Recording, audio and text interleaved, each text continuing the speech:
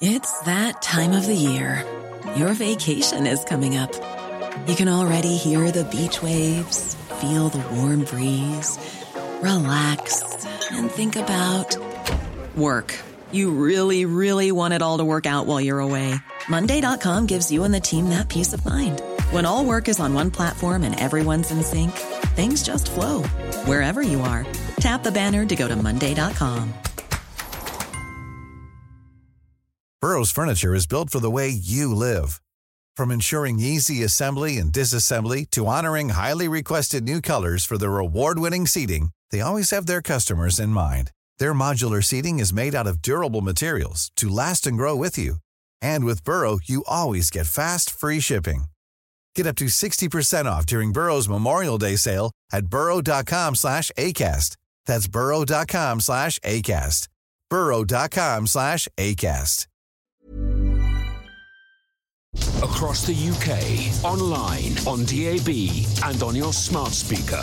The Independent Republic of Mike Graham on Talk Radio.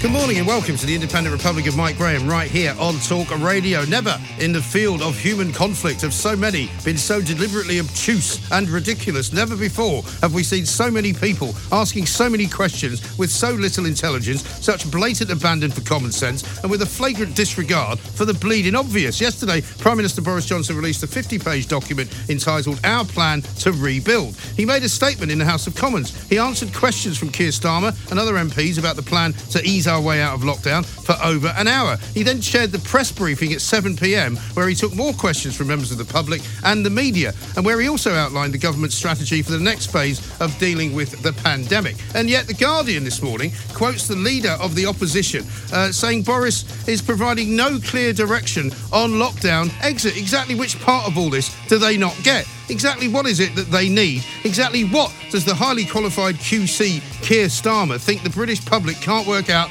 for themselves? You know what happens next, don't you?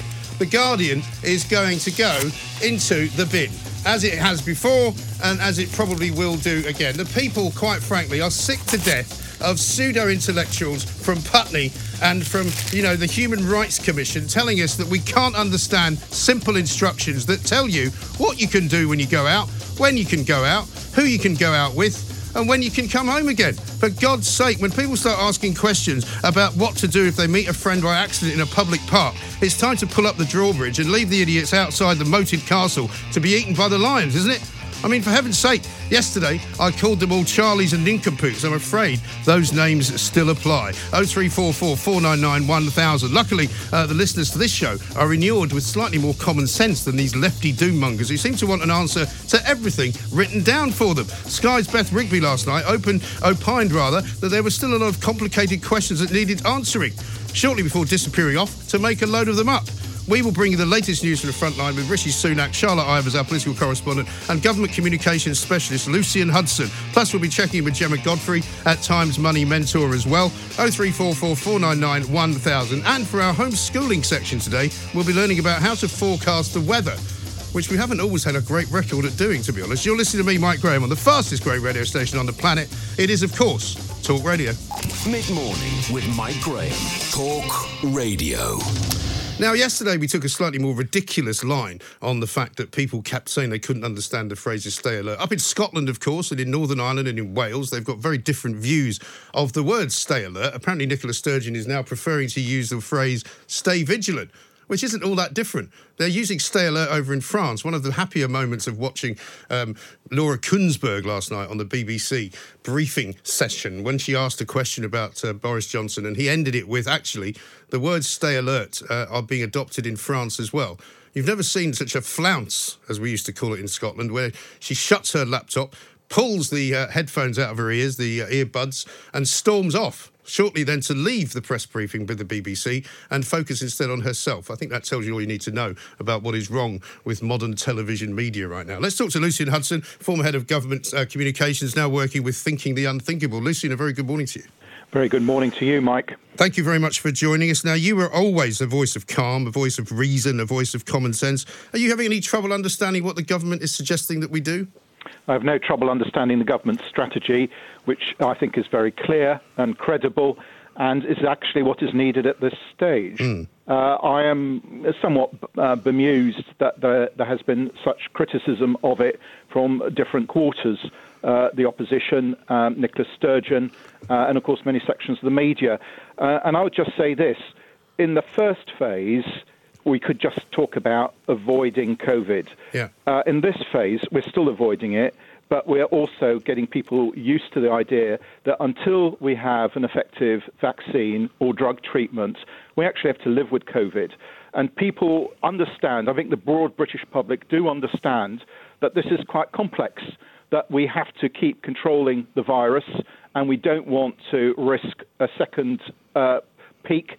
But at the same time, we need to ease the restrictions gradually in a phased way so that the economy and society can get moving again. That's not a difficult message. And as you rightly say, the French president has spoken about rester prudent, stay careful. Well, that's exactly what's being proposed. It's not a specific action, but it's a way of dealing with the phase that we have to get through in order to absolutely lift the lockdown as and when that's going to be possible to do. Exactly. And also, you'll understand this better than anyone, Lucian, in terms of writing strategy and in terms of coming up with a public relations strategy as well, so that everybody feels relatively safe. They feel as though the government knows what it's doing. The government cannot be too specific about too many things. For example, as I said, when I saw that guy getting up yesterday, the first member of the public to ask a question, what do I do if I see somebody that I know in a public park, but I didn't know they were going to be there? Should I go home? Well, I'm sorry. The government can't give you instructions on something like that. The government can give you a rough idea of how you should behave, and then you act accordingly, surely. Exactly. I think what we need is a combination, which we're getting, of clear and specific guidance.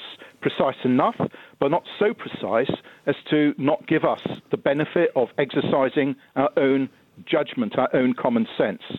It also depends hugely on people beginning to think through what they would do in different situations. And no government can anticipate every single eventuality. What it can do is work with business and work with schools, as the government is doing, to make sure that those places are safe, are COVID secure, as the Prime Minister said. Yes. And I think it's very interesting that the government has put out so much information to support the slogans, a 7-page document that the public can read.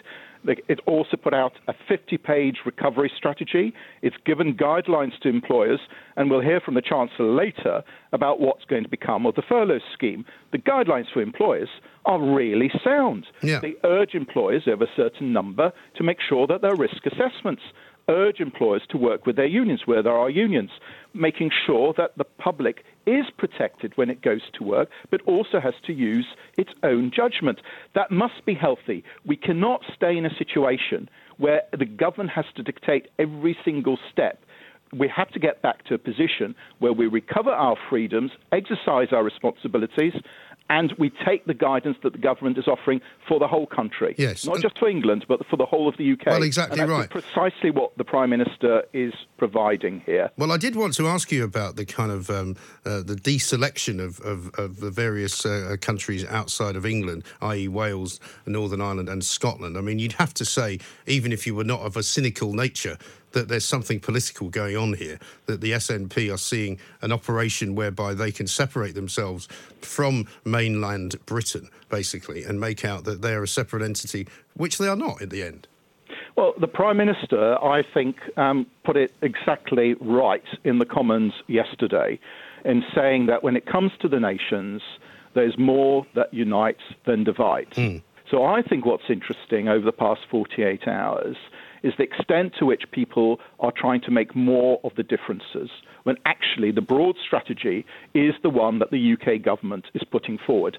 The question to the critics is, what's the alternative? Yeah. What would you put in its place? Now, it was Nicola Sturgeon 2 weeks ago that started to talk about exit strategies, talked about treating people like adults. That's exactly what the government is doing. It's coming up with a plan, recognising that plan will need to be adapted, recognising that we can't move forward on certain steps till we've actually controlled the virus and brought it down, not risking the spread of the virus again. But those leaders who are critical of the government at the moment need to think about what direction, what leadership they would give as and when their people, their public, asks them what next. And I think everyone will fall back on this strategy. It's only a matter of time. Yes, I think that's absolutely right. And the trouble with an awful lot of what goes on around the economy, and we expect to hear from Rishi Sunak, as you say, later on. We also expect to hear from Grant Shapps, who's going to publish new guidance on getting to work safely. There will be an augmentation with each day that goes forward to the plan, because obviously the plan has to be movable, it has to be agile, it has to react to the way that the virus, rolls itself out and moves into different directions. But for example, Matt Hancock this morning made a very good point when he was talking about the cleaners of this country and people, who are kind of rather sneering middle-class types saying, oh, yeah, it's all about helping the Tories so they can get their houses clean. And he said, no, it's about people who do cleaning for a living, who need to get back to work because they can't make money unless they're doing their jobs. And that is entirely correct. Well, precisely. And he was emphasising that, we needed to keep the 2-metre distance. Yeah. We need to keep cleaning hands, surfaces, so that personal hygiene, workplace hygiene is really important. I suspect we need to make sure that employers do invest enough in the cleaning. But ultimately, we want to start getting back to a way of life that makes the economy productive and allows us to enjoy the freedoms we normally enjoy, but not at the expense of public health. And that's why the UK government is right to emphasise that they has to strike a very difficult balance, one driven by the data, driven by the science, but also by public health. And what do you make of Keir Starmer's performance? Because I thought it ridiculous that he made his kind of response to Boris Johnson's speech on Sunday night, last night, shortly before Boris Johnson gave another press briefing, because in between the two events, that he'd also been questioning Boris Johnson in the House of Commons. It seemed to me if he was going to be an effective politician, and I'm quite happy for him to be that, obviously, in a democracy, surely he should have waited until today to give his response to all of the things that Boris Johnson had said. Well, it's difficult to read precisely where the leader of the opposition, Sir Keir Starmer, wants to end on this. He started off saying he wanted to work with the governments constructively, he wanted consensus. Indeed, all the politicians, I think, are all saying that they want a consensus. But it takes two to tango. Now, a leader of the opposition is absolutely right to ask the pertinent questions. I think, whether it's Keir Starmer or anyone else, sarcasm and satire are not a substitute for strategy. Yeah. So if any critic does think that the strategy, the basic strategy, the substance of the strategy is wrong, they should call it out and suggest something else. They're not doing that. What they're playing on is always at the stage process, which is what did the Prime Minister say when and to whom with what degree of detail. Well, I think there has been a lot more detail than Sunday. Yeah. Sunday did need that. One needed to just suspend a lot of questions until we got more of the answers in the Commons, and rightly so. But at the end of the day, the opposition can and should challenge the government, should make sure that the government has a strategy that's properly implemented. But I think it has to be a little careful that it's not contributing to a restlessness that is actually nothing to do with the government. It's to do with our collective sense of where are we going next? Why can't we be more certain about the future? And no government can answer that question at the moment. All a government can do is give us enough guidance, enough encouragement in the right direction, and to keep reminding us that we have to go on what the science reveals to us. And that's a changing picture. And as long as we have that continued uncertainty, yes, there will be more questions, but we need to live with that uncertainty until we have a vaccine or a drug treatment, or until we're really sure that we've seen off the virus. And that moment is not yet. That's why I think everybody, it turns on everyone, I think, to exercise that degree of restraint and patience. Otherwise, we're going to be picking holes, scoring points, when actually the broad strategy has been followed and supported, and with a lot of cooperation rather than just compliance. And that's all to the government's credit, yes, but also to the credit of the opposition, the trade unions, business, everyone has a stake in making sure that the strategy works. Exactly, because everybody supposedly should want everything to get back to as best normal can be as soon as we can possibly do it safely. But it seems to me at times there are those who are putting roadblocks in the way of anything which is called progress. You know, for example, when Beth Rigby says, well, there's still a lot of complicated questions that need answering, shortly before going away to decide what those complicated questions might be so you can put them to the next minister that stands up in front of her, you start to think, well, no matter what they say, somebody's going to have a question about it. If you said, look, you can meet both parents in a field somewhere, as long as they span 2 metres apart, they'd say, well, why does it have to be in a field? You know, why can't you meet them in a restaurant? You know, there's always going to be more questions, and I think the time has now come for some of those questions to not be answered. And I wonder about, and you're a strategist here, whether the press briefing on a daily basis is necessary anymore. Well, I think it's difficult not to carry the media with you, but I think it's very interesting, isn't it, that if we took last night's briefing, the public can reach the same questions as the media, yes, and actually put them in a way that's even more concise and gets to the point.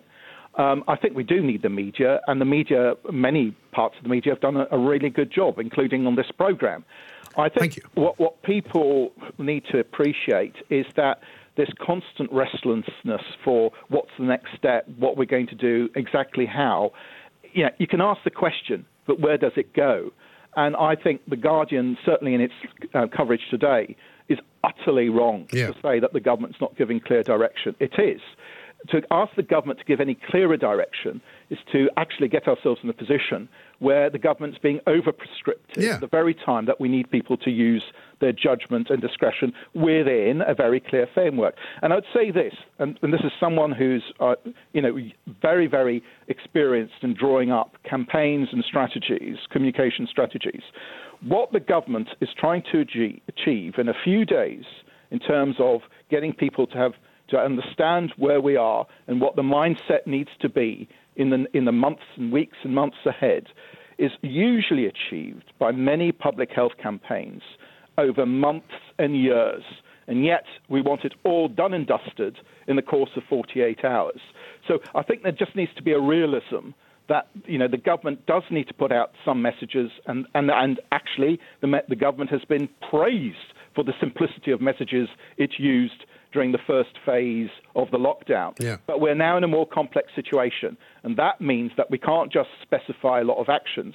We have to get people thinking about the principles that underpin those actions and get people to think through for themselves, employers, trade unions and others, what exactly they would do that would comply with the government guidance. Yes, exactly right. And I think we ought to be looking at sort of, you know, what you might call creative solutions for working practices, because there's no question that some working practices are going to have to change. And we mentioned, as you did at the start of this conversation, that many companies have already consulted with the government as to how they will be using their office space. I mean, in my own office here, you know, things have been very, very largely changed around. There's very few people working here, but they've now started to put distancing mats down on the floor so that and when people do return in greater numbers, there will be very clear guidelines as to how many people can be in one particular space. And I think a lot of companies will do that, and a lot of companies should do that. Exactly. I mean, it is difficult. I mean, I think that's why I think the government should not get wound up or get tetchy, even in the face of provocation. It's understandable, but it needs to hold a space at the moment where people generally don't know where to focus their anger or their restlessness. Yeah. It's a virus that none of us could quite understand and is still with us, and we don't know when it'll end. So the best the government can do is try and get us all to see what the evidence is, what the scientific assessment is of that, and balance that with all sorts of other considerations, which of course include getting the economy moving again and protecting our way of life. And we will not have a strong NHS without a strong economy. So we can't put off the moment where government does have to pull back and the country has to generate its own income. It can do so for a time, and rightly so, but it can't do so permanently. And it can't give false assurances where none are available. We can make, workplace and schools secure enough, but we can't guarantee total security. Or if we do, then we're no further advanced than we are now. And that's a tough choice, a tough set of choices that I think the government is encouraging us to think through, and rightly so. Absolutely right. Couldn't put it better myself. Lucian, thank you very much, as ever. Lucian Hudson, former head of government communications, now working with Thinking the Unthinkable, with some very wise words and some very wise predictions for what has to happen in the future. The trade unions, the companies of this country, the individuals of this country, plus the government, plus everybody who has ever done anything in this world in terms of a job, in terms of raising money for things, should all be pulling together, should all be understanding what it is that the government is doing. It's not difficult. It really isn't difficult. Please call me, 0344 499 1000. I'd particularly love to hear from anyone who disagrees with me, who says, actually, I'm very confused because I want to know precisely what you are confused about. There's a brilliant piece of video footage doing the rounds on Twitter since yesterday of a plumber being interviewed by Hugo Rifkin from The Times, asking him whether he understands what it is that Boris Johnson's instructions mean. And he's very, very clear about it. He says, well, absolutely, of course, it's very clear. Everybody understands it. The only people who don't understand it are those who willfully are not understanding it for political purposes. We are live streaming on YouTube, on Twitter and on Facebook. You can, of course, contact us throughout the show on Twitter as well, at Talk Radio, at IROMG. We'll take your calls next, right here on Talk Radio.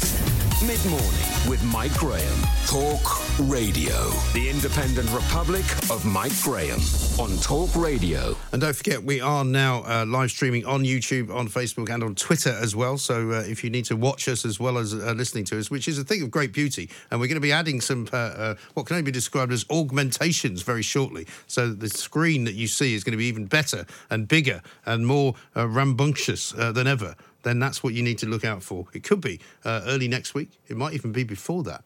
Who can say? We're currently working on a secret plan, which I cannot reveal any more about for fear of being shot. Let's talk to Richard, who's in Manchester. Hello, Richard. Champion this morning. Thank you very much indeed. How are you doing? Yes, I'm doing very well, thanks. I've just been out to do a little bit of shopping. Good man. I'm picking up on this Nicola Sturgeon thing and the Welsh and the Irish all... Can I put it?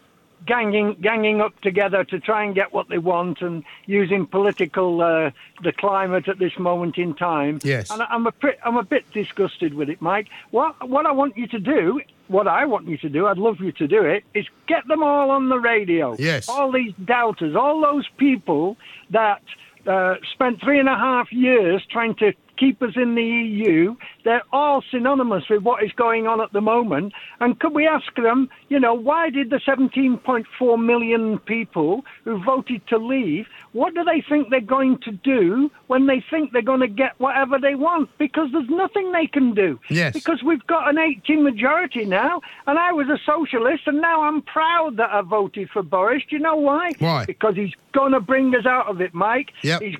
And no other government, I don't care who they are, could have done anymore. And it's just like America, it's just what's happening to Trump. My own sister, on a personal basis, won't speak to me anymore because of Trump. Really? And all I did said, give him a chance. Yeah. Give the guy a chance. Oh, it's But extraordinary. No, it's honestly, she doesn't speak to me anymore. Well, I mean, maybe that's a good thing. Sometimes these things are sent to try us, but on the other hand, if you're all you're going to do is argue, you're better off not bothering. I quite agree with you. But something's got... I don't know what these people, the Heseltines, the people you've had on your programme, yes. Time after time in the tent or whatever you called it outside, in our fight against them, and we won. But yes. They won't give up. No, they why won't they won't give up, Mike? They won't give up because they've got all the money. They've got everything. They don't need... They're not like the people who are on the benefits and all that, so they don't need it, so they can talk big. Well, it doesn't go down with me. Well, it's like all these people moaning about the cleaners going back to work. They're all saying, oh, yeah, it's because the Tories want their houses clean. No, it's not. It's because we want to give the cleaners the ability to make the money that keeps them alive. You're quite right. Mike, I admire you so much. You keep to the same mantra all the time. You never deviate. Do me a big favour. Get Alistair Campbell on and really give him a roasting. I'll do it soon. Don't worry. Thank you, Richard. Let's talk to Peter, who's at Le Cochonnet in Maida Vale. Peter, very good morning to you. Hey, hi, Mike. How's it going? Yeah, good man. Not bad at all. How are you getting on? Well, there's 3 things I'd like to talk to you about today. Right. Thank the heavens we finally got our bounce back loan. It was a week late. It was a week later. I fear it may be too little, too late. But while we're on the subject of that, just while I'm reminded of it, I've got a note from Rudy about the guy who said he couldn't get himself a business account. Apparently, Starling Bank will give you one. If you go to Starling Bank, you can do it on the phone.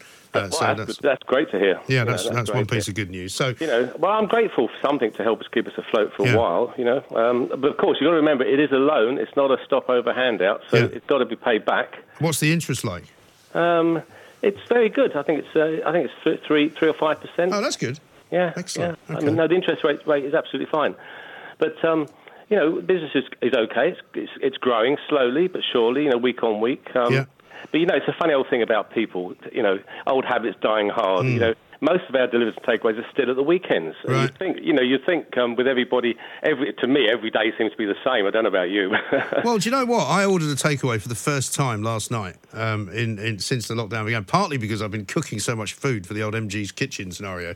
Oh, that's great. I saw that. I got to the point where, what do you think of it? I mean, very good, actually. You're a professional. Very good. You're a professional. Thank you very much. I enjoyed it. Yeah, so I thought I quite fancy a curry. And I normally make curries, but I just thought, no, I'm going to... And it felt like a real treat to actually order in food, and it was like, normally speaking, I would maybe do it once a month anyway, not a lot, but just the act of ordering somebody else to make the food felt special somehow. So maybe that's what you should encourage people to do. The other day, the delivery driver didn't make it, so I said, look, I'm going to take it. So I jumped in the car and drove it round to... and the guy was like, we're so glad, we're just trying to help you out. Right. I hope it helps.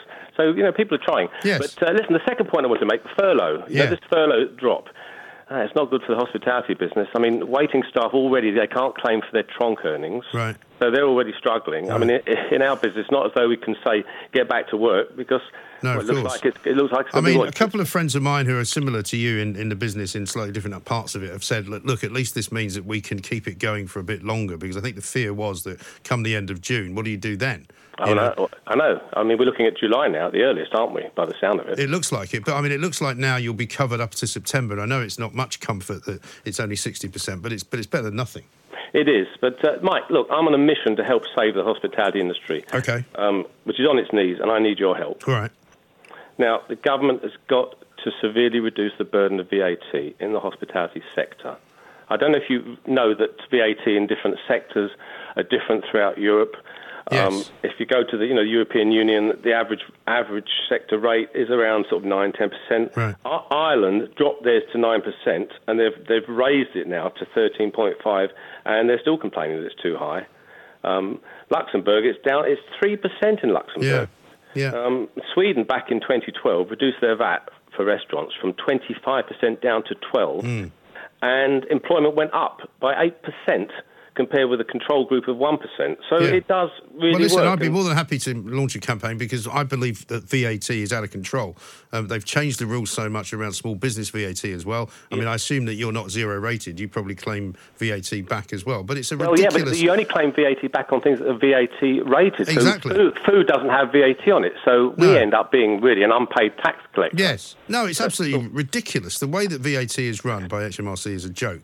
Similarly, if you zero rate yourself, which is what I did in my business, the original plan was that you billed at 20% and you paid the government back at 12%. So it meant that there was a little bit of a leeway there, and you made a little bit of money. They then put it up to 16%, and they're about to put it up to 20%. So all it's going to be is an administrative pain in the neck and a piece of red tape that we could all do without. Do you remember way back, Alistair Darling, he reduced VAT? I'm trying to forget him. Well, I know, but to be fair to him, he experimented. He reduced VAT from 17.5%, which it was then, just down to 15%. Right. And, after 35 years, I can tell you from personal experience that made an appreciable difference to our profitability, just that 2.5%. And, of course, we still pay corporation tax on a profit, if you can make a profit. So I think 5% would save the industry. That's what they need. Yes, I think that's a very, very good idea. Keep it up, Peter. Get in touch with me on Twitter if you can as well, and we'll try and launch something and try and get somebody to support it as well. Peter, the owner of Le Cochonnet in Maida Vale, go and have some pizza. It's very good indeed. 0344 499 1000 is the number. We've got lots of great tweets coming in, lots of very, very good phone calls as well, because if you do need to vent, if you do need to ask a question, if you just need to tell us how you're doing, this is the place to do it, because we care about the ordinary people of this country. We are not part of any elite. We will ask the right questions. We will not ask the wrong questions. When something is clear, we will say it's clear. When something is not clear, we will say it's not clear. And quite frankly, this is the Independent Republic of Mike Graham. We take no idiocy on board. We don't allow for it. And if anybody wants to start talking nonsense, I'm afraid we'll call them out on it.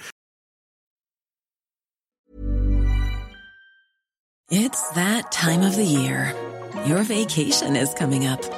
You can already hear the beach waves, feel the warm breeze, relax, and think about work. You really, really want it all to work out while you're away. Monday.com gives you and the team that peace of mind. When all work is on one platform and everyone's in sync, things just flow. Wherever you are, tap the banner to go to Monday.com. When you're ready to pop the question, the last thing you want to do is second-guess the ring. At BlueNile.com, you can design a one-of-a-kind ring with the ease and convenience of shopping online. Choose your diamond and setting. When you find the one, you'll get it delivered right to your door. Go to BlueNile.com and use promo code LISTEN to get $50 off your purchase of $500 or more. That's code LISTEN at BlueNile.com for $50 off your purchase. BlueNile.com, code LISTEN. Quality sleep is essential. That's why the Sleep Number Smart Bed is designed for your ever-evolving sleep needs. Need a bed that's firmer or softer on either side? Helps you sleep at a comfortable temperature? Sleep Number Smart Beds let you individualize your comfort, so you sleep better together. J.D. Power ranks Sleep Number number 1 in customer satisfaction with mattresses purchased in-store. And now, save 40% on the Sleep Number Limited Edition Smart Bed for a limited time. For J.D. Power 2023 award information, visit jdpower.com/awards. Only at Sleep Number stores or sleepnumber.com.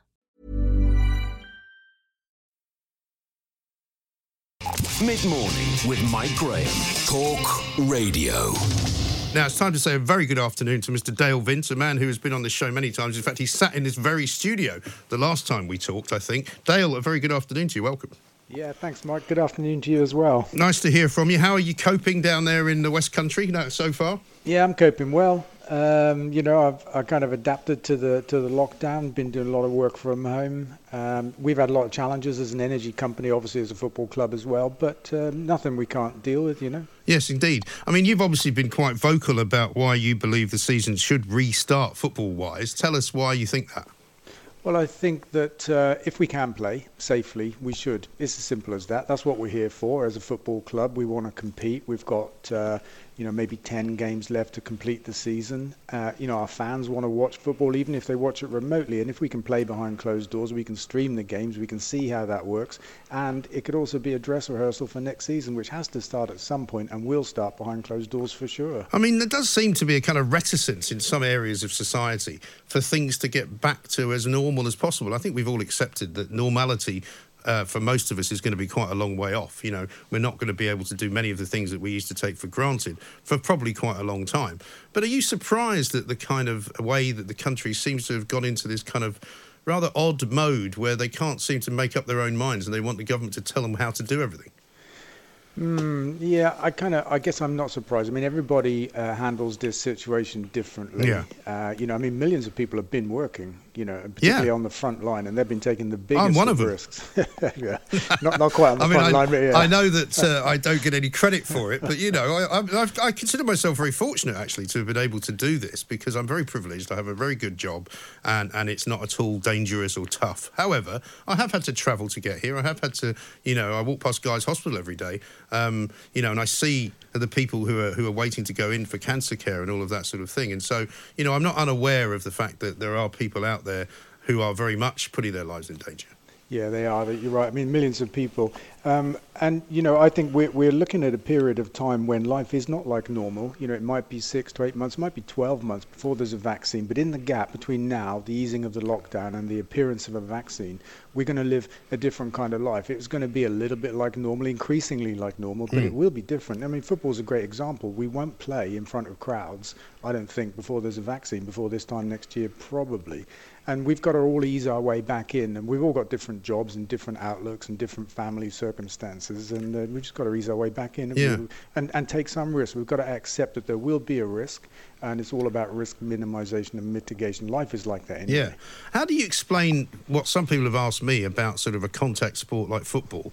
You know, how is it possible for footballers to not put themselves at risk if somebody's tackling you and you fall on top of somebody, or you're both going up for a header and, you know, somebody's head gets cracked open? You know, how is that not quite dangerous?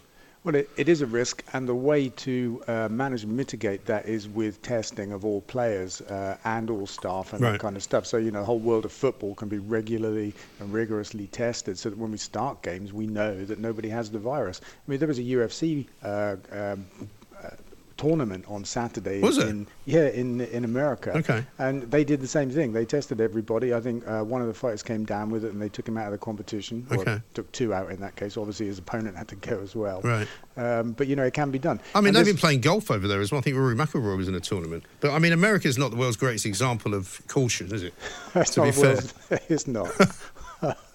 No, it's not. I mean, the only country in the world that have dealt with this crisis worse than we have is America, actually. Yeah. Although not if you listen to Donald Trump. I mean, I don't know if you saw his press conference last night, but he was basically claiming that America and Germany have got the best record of deaths per 1,000, I think it was. I'm not quite sure how he worked that out, but, you know, that's what he said. Yeah, I think that's a per capita measure, and there are 300 million people in America, and from his perspective, only 80,000 have died so far, and therefore per capita, he's on a par with Germany. Yeah, well, I suppose you can argue that, can't you? Yeah, you can, and it's fair. But it's virtually over in Germany, isn't it? They've flattened it, they're easing the lockdown. It's not over in America. No, it's not. And to be fair, they did get it a bit later. But what do you make of the way that we're dealing with this? The Premier League, and I know you're not in the Premier League as such, but the Premier League seems to have been a bit sort of in a flip-flopping situation for the last few weeks. Yeah, I think that, like a lot of people, you know, they're waiting for some guidance from the government as well, because, you know, it has to be okay by the government to get back to sport. That came out on Sunday, didn't it, that from the 1st of June, live sport behind closed doors could be possible if conditions in the country, you know, reach the point that that's acceptable. Yeah. So I think the Premier League have been waiting for that. We all have, actually, in the EFL as well. And they've been making their own plans in terms of how they can test, how they control risk and that kind of stuff. I think there's a good chance the Premier League will get it back on early in June, and I hope the EFL will follow shortly after that. Yeah, because presumably you would also be in an agreement that you don't fancy this neutral grounds thing, this idea that you all go to a kind of, like we all used to when we were kids, you go to some recreation ground and have a sort of five-a-side tournament and everybody's playing on a different pitch. Yeah, I don't really see the point of it, actually, because the risk in a stadium is very controllable. It's very small. You know, we're talking a stadium that can hold, I don't know, 40, 50,000 people, and actually what it's holding is 50 or 60 people playing a game of football. I mean, you know, there's plenty of social distancing in there, and I don't see the risk of a non-neutral venue. Yes, no, I don't either. Do you ever see a point at which you might have a crowd which is socially distanced, so that if you had a stadium, I don't know how big your stadium is, but say it holds 12,000 people, could you fill it with, say, 3,000 people and be happy with that? Yeah, I could see that coming as well. I could see that as an interim step. So our stadium's 5,000 people, and a typical crowd for us is 3,000. Okay. And, you know, fans of opposing clubs would probably make jokes that our crowd is socially distanced normally anyway. Well, I didn't want to be the person to say that. Well, I've done it, so there it's out there. Right. But, you know, I could see it. You know, we've got like nearly 1,000 season ticket holders, for example, so it might be possible at some point in a few months for the season ticket holders to be the only people watching the game. It's possible. Yes, indeed. Now, what would you also make of the financial arguments that people have made? Because I think football clubs sometimes are unfairly treated, and I'm not going to be very popular for saying this, I'm sure, with people who have real jobs, but, you know, they're not absolutely overflowing with money because, yes, they make a lot of money, but they pay out a lot of money to their players, particularly in the Premier League. So, I mean, you know, there was some criticism, wasn't there, of people furloughing players. I think you furloughed your players as well. You know, I think that's fair enough. I'm not going to attack you for it because, you know, it keeps your business going. Yeah, I think the criticism came when teams in the Premier League were furloughing staff, actually, not players. Yes. Because obviously the furlough money is limited to $2,500 a month, which is a drop in the ocean for a player.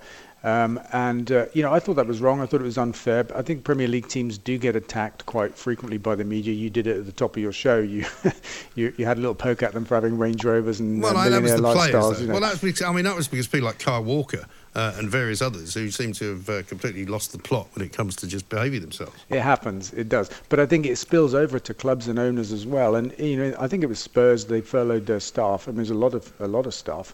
And the purpose of the scheme is to save jobs, to stop redundancies. And I thought it was a perfectly kind of proper thing to do. But there's a lot of attention on the Premier League. It's different at League Two where we are. Players are paid much less. But we furloughed staff and players and all of our casuals as well. Right. Because it was the right thing to do. And what is it like where you are in your sort of part of the world? Because obviously in London you get a very skewed vision of Britain and a very skewed vision of the world. And what we've been seeing over the course of the last few weeks is quite a lot of people out and about at the weekends. If the weather's nice, quite a lot of people going back to work in the last 2 weeks. Certainly the road's getting quite busy. What's it like where you are? Yeah, I've noticed that in the last few days, maybe a week at the most, the roads have started to get busy again. And, excuse me, I walk out on Rodborough Common most days because, I live on the edge of it, and that's become a busier place as well. But I think this, the lockdown is kind of easing itself, isn't it? People have become more bold, more relaxed about the situation, and maybe a little bit more bored with being locked down at home. And you can see that. There's a natural thing to happen. Yes. Oh, I don't think there's any doubt that about, I would say, 3 weekends ago, everybody that I know sort of went slightly collectively mad, at the same time, individually. I was talking to people that were going, I'm really fed up today, I don't know why. There's that kind of psychological effect that you think something is coming to an end, and when you don't know whether it's coming to an end, it becomes incredibly frustrating. Yeah, I felt like that yesterday, and I don't know why, but I think we all do. Inexplicably grumpy. Yeah. No, listen, we all do. Now, showing how much I have moved on from my positions of previous encounters that you and I have had, I know that you want to talk about how the world should change as a result of all this. So I'm actually going to let you have a go and say all that. Despite the fact that I probably will disagree with almost all of it. Thank you. Well, thank you very much. Well, look, I would say this. The virus crisis has been very real, very in our faces. We can see it as a threat to life and limb. The climate crisis is no less big. In fact, it's a much bigger problem that we face that will endure for probably hundreds of years if we get it wrong. And it will make the whole world difficult to live in. It's a very much bigger problem. So I just want to say this, that our Chancellor committed 330 billion this year to fighting the virus crisis, and we've all endured this incredible change to the way we live, this lockdown, to kind of keep ourselves safe. At the other side of this, I want us to take just a fraction of that and focus it on the climate crisis, because 330 billion is a 10-year budget to take the country carbon neutral. It's 1/3 of everything we need to spend to fight the climate crisis. We don't need to spend that every year. We can spend a fraction of it. And the lockdown, the change to the way we live, we don't need anything as dramatic as that. We just need to make incremental changes to how we power our homes, how we travel, and what we eat. If we do all of that, we can fight the climate crisis. It looks less of a threat to us at the moment, to many of us at the moment, but it's actually a bigger threat than this virus. But hasn't it also been slightly reduced in terms of the crisis that we were in because of the fact that so few emissions are being made currently around the world, that there's hardly any flying going on, there's very little car driving going on, the price of oil has basically plummeted. I think it was in the negative a couple of weeks back. And I've seen people writing pieces from a sympathetic point of view, people who are into the kind of things that you are, saying that, we've seen what great effect something like this can have over 2 months. Imagine what it would be like, if we could keep it going. Well, presumably that means that it wasn't that bad in the first place. I don't think it means it wasn't that bad in the first place, because the lockdown has been severe, hasn't it? It's been a brutal shutdown of life as we know it. And to fight climate change, we don't need to go as far as that. It's the biggest drop in carbon emissions in history that we've recorded already. But, that will start to reverse itself as the lockdown lifts. I mean, it's a very severe problem, climate change. And if we don't deal with it, then we'll regret it for a very long time, because there's no vaccine for it, and you cannot socially distance to avoid it.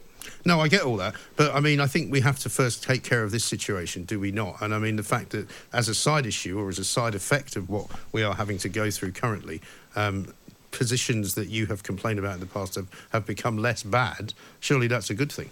But they're only less bad because everything's locked down. Yeah.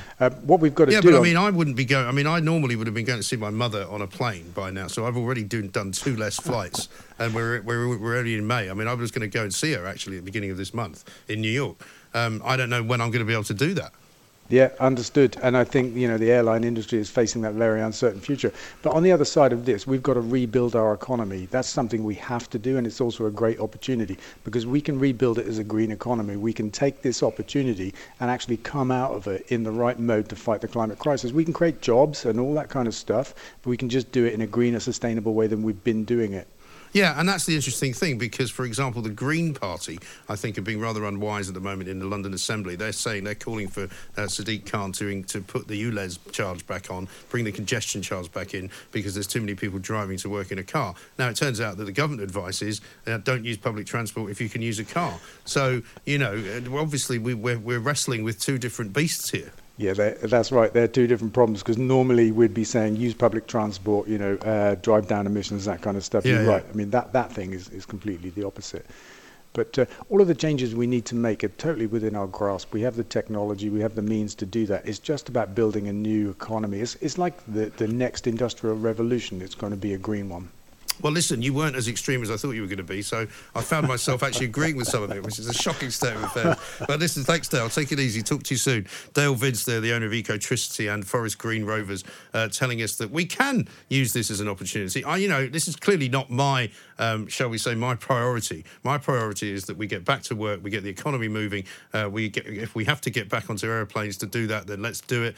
Then we can think about the climate if you so much care about it. But quite frankly, at the moment, it certainly would not be anything that would be on my agenda anywhere near the top 10. This is Talk Radio.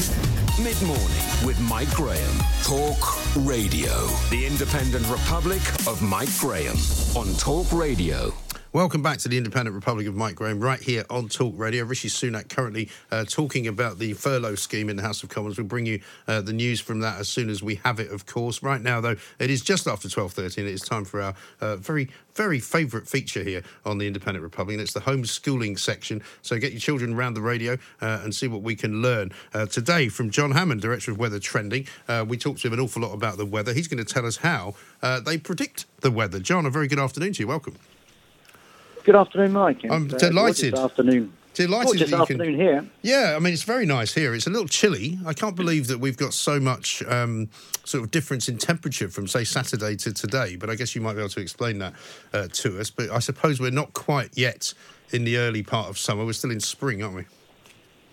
Yeah, that's right. And you're right. Actually, it's been an incredible spell over the last few days. This is what happens in spring, of course. You've got two sort of conflictions going on between polar air, which is still trying to come down from the Arctic, and further south over the continent, things are heating up. And where those two air masses collide, and it quite often collides across the UK, that's where you get these fluctuating temperatures from day to day, and exactly what we've seen over the last week or so, Mike. Yes, exactly right. I was talking to my sister and my mother over in Connecticut at the weekend, and they're having quite a cold spell at the moment as well, because normally in May, I remember from living there, that was the month where they'd open up the golf courses, they'd sort of get very close to Labour Day and all that kind of thing, Memorial Day, and that whole summer season, and basically you would start to find yourself wearing, polo shirts and stuff out in the open air. Well, I know we've got a lot to get through, but just on that subject, actually, the reason we've got it so chilly now and why they've had it so cold in the last few days across the northeastern states is linked, actually. And the reason is, all winter we've had a really, really strong jet stream, and that's kind of penned the really cold air in across the Arctic and not allowed it to escape. But now what's happened is that is now suddenly weakened. And so at the last minute, if you like, the last gasps of that cold Arctic air has been allowed to seep out into our latitude. So it's no accident that the northeastern states and we are both having a cold spell right now. It's because it's been so mild, frankly, for so long, Mike. Yes. Well, let's get back to basics, I suppose, if we are going to talk about how you predict the weather. What do you have models that you look at? Do you have a particular kind of style of prediction that you do? Yeah, so a quick history lesson, really. If you go back 100 years, all we had were people on the ground, with a thermometer and a little white box, and maybe they took pressure readings. They had a rain gauge, which was basically a bottle which the rain fell into, and measured it. And that's all we had to go on, just what was going on the surface. But if you actually think about the weather, it's not just what's happening directly above your heads. The weather actually is three-dimensional. It goes all the way up, tens and tens of thousands of feet up towards the outer bounds of the atmosphere. So it's a three-dimensional fluid. You have to think of the atmosphere as a fluid, and I know we normally think of fluid as being water in the bath or something, but actually the air acts like a fluid, and so it's all joined up. And the trick about forecasting the weather, Mike, is to kind of get a fix on the state of that fluid at time zero. Unfortunately now, we don't just have people observing the weather at the surface. We also have people and satellites and aircraft and weather balloons measuring the state of the atmosphere in three dimensions, all the way up through the atmosphere. And so what we do is we say, okay, with all these measurements, we can see what the state of the atmosphere is right now. And when I say the state of the atmosphere, I mean each molecule has a temperature, it has a pressure, it has a humidity related to that molecule. And there are billions and billions of molecules. But if we say, well, approximately all these molecules have this temperature or this pressure right now, and they're moving at this speed. So if we wind, turn the handle and say, well, if that's what the state of the atmosphere is right now, what will it be like in 5 minutes' time? What will it be like in 10 minutes' time? And that's what these computer models basically do. They move the atmosphere on in iterations, in small steps of about 5 minutes, all the way out to 5 days, to 10 days, to 30 days. And that's how we predict the weather these days, Mike. Now, of course, the further you go out, the less accurate our forecasts are. Yes. Why? The reason is because although we think we have a fix on the state of the atmosphere right now, there are errors. There are bound to be errors in those satellite measurements. There are bound to be errors in the weather balloon measurements. So if you've got errors right at the beginning, those errors get bigger and bigger and bigger the further out you look. So that is why forecasts are most accurate over the next 24 hours or so. They get less and less accurate the further out you look. And are they less accurate, for example, than, say, mainland America, partly because we're an island? Because I know from watching the Weather Channel in the US, I mean, they used to be able to predict literally to the minute when the rain was going to start falling in whichever part of America you were in. And I used to find that absolutely fascinating, because this was quite a few years ago. But we've got a bit better at that here, but I wonder if it's because of our kind of rather, tempestuous situation that we can't do that. Yeah, I think you've hit the nail on the head there, Mike. North America has for much of the year, it has a fairly sort of stable weather pattern. It goes into summer mode and it goes into winter mode. And that makes forecasting it a lot more predictable. You can see a weather front coming across the plains, and you know that it's going to hit the eastern seaboard of the States and New York at 7:30. Yes. And that's fairly predictable. Now, what happens in this country is that we don't have that stability in the atmosphere, because we are at the interface not only of the Arctic and the tropics, but also between a sort of continental landmass on one side, the whole of Europe, and the Atlantic Ocean on the other side. So we are at a crossroads, if you like, meteorologically, and that makes predicting the weather that much harder. I would say that, wouldn't I, as a forecaster in the UK, but it is true. And small errors can make big differences in the forecast. Despite the fact that we've got the UK is such a small land area, actually you can get huge contrast in weather, as we've seen in the last few days. Cast your minds back just a couple of days. On Sunday afternoon, it was 25 degrees or near enough in Plymouth, and it was 0 across the northeast of Scotland. And this is the sort of boundary of air masses that we have on a quite regular basis across the UK, which makes forecasting challenging but also fun. Yeah, because we seem to get everybody else's weather, and I know that might sound a bit weird, but, we get the weather, the hot plume comes up via the Sahara through Spain, and it gets really hot for a while in the summer. We get the beast from the east from Siberia that comes in, and we get all the stuff that comes from America, the big, the hurricane weather and the kind of tornado type stuff. And then even, I suppose, up in northern Scotland, you've got the Scandinavian weather. I mean, we seem to be right in the middle of it all.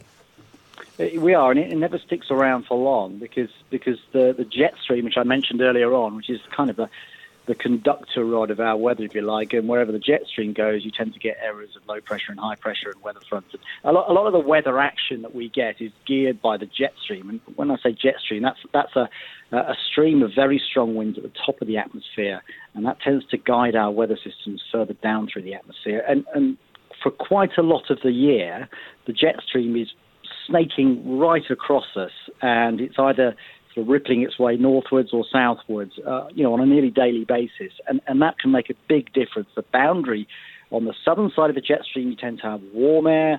On the northern side of the jet stream, you tend to have cold air. And for a lot of the year, Mike, that jet stream is slap bang on top of us, which is why you have these contrasts, just as we had at the weekend. And predicting those little ripples in the jet stream is not easy, but it makes a big difference to what sort of weather we're going to get. Yes. So if we've got anybody listening now who's a sort of budding meteorologist thinking about maybe a career in what you do, and they're, say, 12, 13, is there a place they should go to sort of become more acquainted with some of the stuff you do? Really good question. And when I started, most weather forecasts, most meteorologists who worked at the Met Office, for example, they had to have degrees in physics or computer science or mathematics because the atmosphere is a very complicated thing. It's really fluid dynamics, so you have to have a background in science. And that's still the case.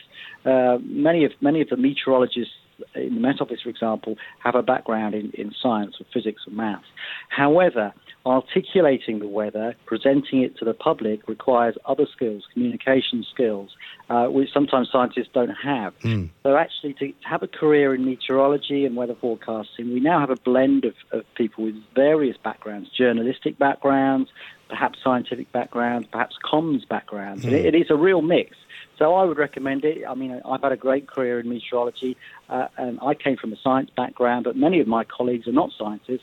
They're journalists, or they come from a background in communication. So it's a really, really good career to have.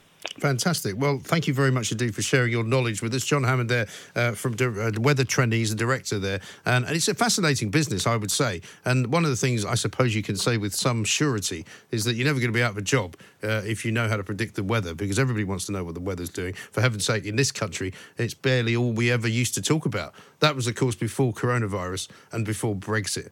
Nobody talks about the weather anymore because it's just not interesting enough. However, what I can tell you is that Rishi Sunak, who is currently still answering questions in Parliament, has announced that the furlough scheme, as we expected, will be extended until October, but there will be no changes to it until the end of July. So it will be 80% basically until the end of July, and then from August, part-time furloughing will be allowed. So again, something that came up first on this show is now being represented and is happening because the government have listened, the government have found what we have told them to be interesting, what you have said to be interesting, and they have basically been agile enough to take it into account with their policy. And that's how journalism should work.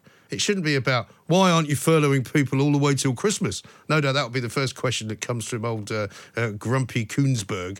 Why haven't you furloughed people for 2 more years? You know, can I go and meet your mother? No, you can't. She's already married to my father. This is Talk Radio. Talk Radio. Across the UK, online, on DAB, and on your smart speaker. The Independent Republic of Mike Graham on Talk Radio.